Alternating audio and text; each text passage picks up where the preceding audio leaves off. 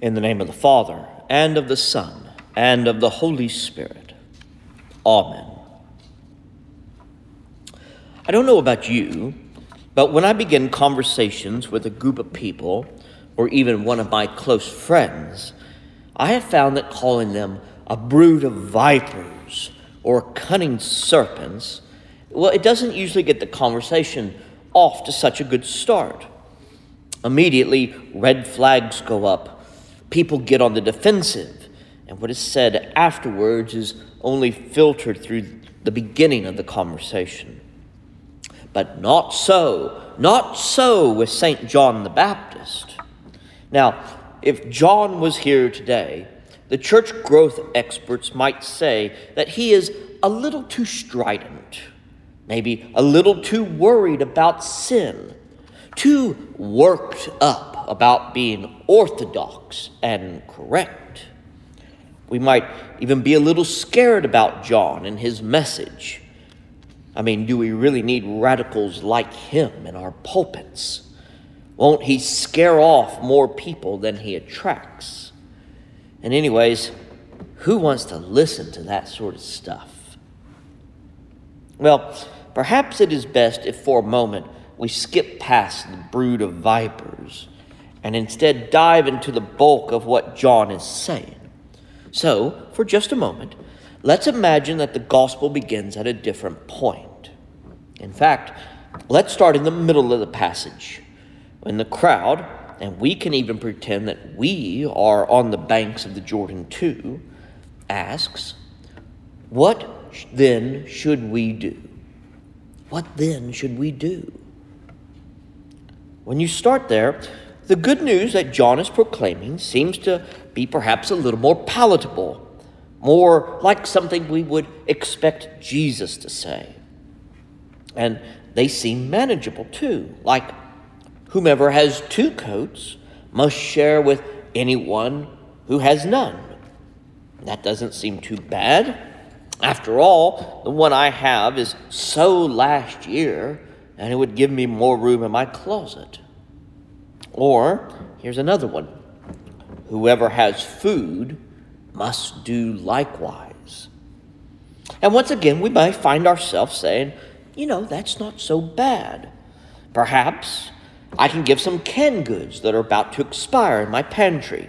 I mean, there's no use in letting them go to waste. And what's wrong with donating some money to the food pantry? It's a lot easier than shopping or volunteering, or, it's a whole lot easier than feeding a family that I know is in need. John even begins to talk about workplace environments and the political world. He says, don't exploit people because of your status as a tax collector or a soldier. Today we might say a police officer or a judge or a lawyer, perhaps even priests. I can imagine that we can say, right on, that's right, because we don't like it when we have to pay high gas prices, or when we hear about corruption in government, or when we think that someone might be bribing us to look the other way, or when we think we are being cheated because we know we were asked to pay one price for a good or a service, and the person next to us was asked to pay quite a bit less. But if we back up a little more, closer to the beginning of the passage, John says something, the very thing, in fact, that started the people asking John what they should do. John says something that is just a little more troubling, at least to those who were listening, and perhaps to us too. John says, do not say, we have Abraham as our ancestor. Now, for a Jew, who would have mainly been the people listening to John, this is rather questionable theology. John is not saying to rely on either your ethnicity or your religion, Judaism in this case, to save you from the coming wrath. It would be akin to someone saying to us, do not claim your status as a U.S. citizen to keep you out of trouble. It is a warning, a stern warning. And let those who have ears to hear listen.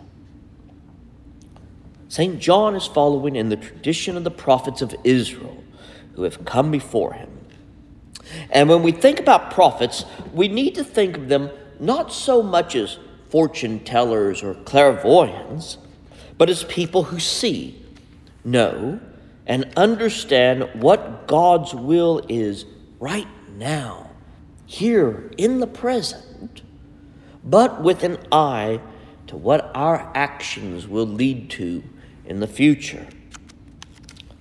Think about some of the passages we know, especially the ones that call for a change in behavior and action, and point us into the ways that the people of God are to live in. The prophet Joel tells us that the Lord says, "Return to me with all your heart, with fasting, with weeping, and with mourning. Rend your hearts and not your garments." Micah reminds us to ask the question, with what shall I come before the Lord? And we were reminded of various legal offerings in the Torah. But then the tables are turned on us. And Micah says, "He has told you, O mortal, what is good." And what does the Lord require?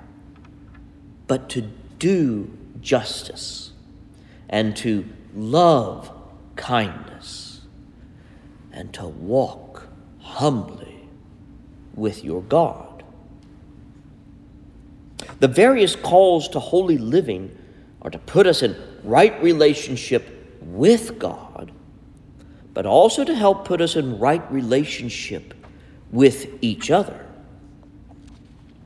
Something that is unique to North American Christianity, and while it's present in other places, it doesn't seem to have such a foothold, is that being a Christian, being baptized, and in our case, receiving the Eucharist maybe once or twice a year, is the answer.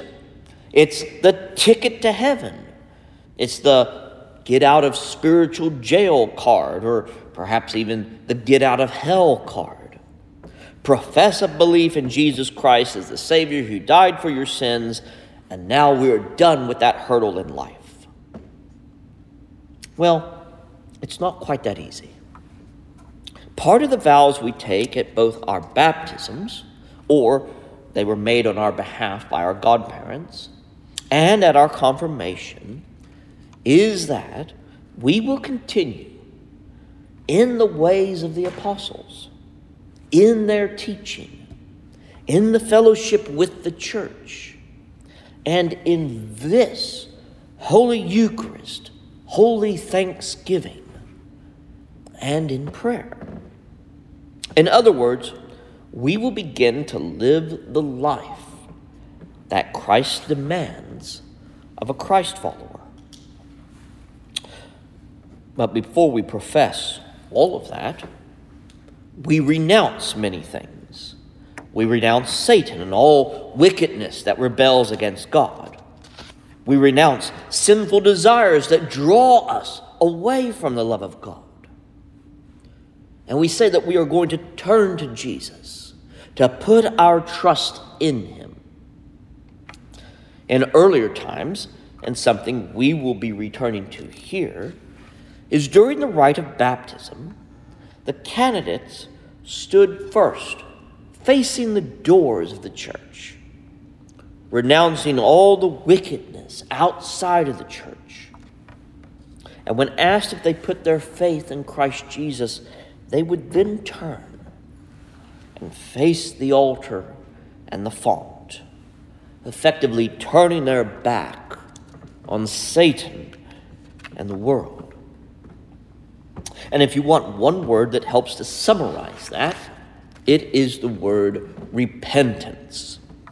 To repent means not simply to turn away, like to do a 180-degree turn, But repentance means to stop dead in your tracks, to make that turn, and then to retreat as fast as you can.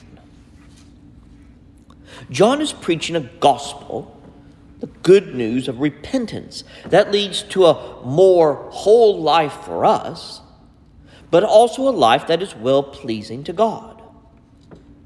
There is a problem, as I've said, that has crept into modern Christianity that emphasizes profession of Jesus Christ as Lord, as Messiah. But profession without the hard work of repentance, of turning away from sin. What we have in essence said to ourselves is all we have to do is turn to Jesus, and then everything is finished and done, and we have no more work to do. Sadly, nothing could be further from the truth. N.T. Wright, the former Bishop of Durham, speaking about this very passage, says it this way. What he says is, "We cannot presume that because we have shared in the great Christian mystery, the new Exodus, and have come through the waters of baptism with all that it means, that God will automatically be happy with us, even if we show no signs of serious repentance. Of course, Christian living is far more than simply repentance, but it is not less." Repentance, either before, but certainly after baptism, is one of the ways that we begin to grow fruit that the Christian life is supposed to embody. When we talk about the fruits of the Spirit, we are talking about what happens when we give up those things, when we turn away, when we repent from evil. It would be like taking a fruit tree, planting it in unsuitable soil. It will bear bad fruit, bitter fruit, if it bears fruit at all. But if we move it, plant it, like the psalmist says, by streams of living water, then the tree will bear good fruit. And what is that fruit? St. Paul in Galatians says it is love, joy, peace, patience, kindness, generosity, faithfulness, gentleness, and self-control. But if we don't repent and live, we fall into the fruits of the flesh. And we recognize these when we see not just other people, but when we see ourselves living lives contrary to the gospel. St. Paul gives us another list in Galatians. And I think John and Jesus would agree with him. Fornication, impurity, licentiousness, idolatry, sorcery, enmity, strife, jealousy, anger, quarrels, dissension, factions, envy, drunkenness, carousing, and the like.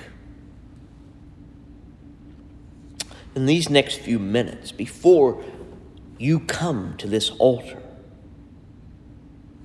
think about where you need to repent, where you need to double check the fruit that you are producing as a Christian. Are you quarrelsome and full of anger?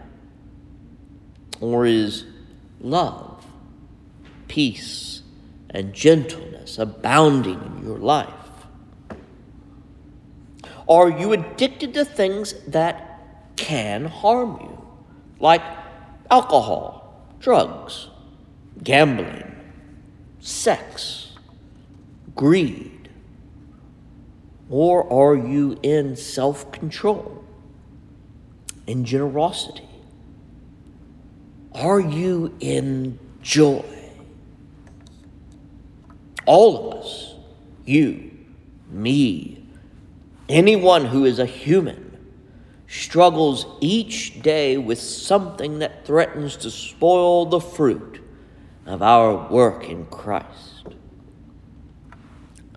Both St. John the Baptist and our blessed Lord speak of axes being ready to cut down the old, rotten trees that produce spoiled fruit. Be sincere in your self-examinations during this season. Taking stock of your life in an insincere manner and with falsehood to yourself, it doesn't help you. It hinders you. Take an axe to those trees in your life that do not bear good fruit and cast them into the fire. And instead, plant trees that will produce good fruit. For you see, fruit is something we eat that sustains us.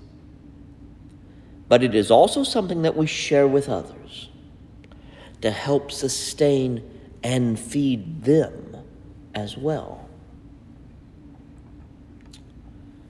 Bear fruit worthy of repentance. Share your coat with those without. Share food with those in need. Do not exploit or extort, but rather live peaceably in anticipation of our blessed Lord's return. In the name of the Father, and of the Son, and of the Holy Spirit.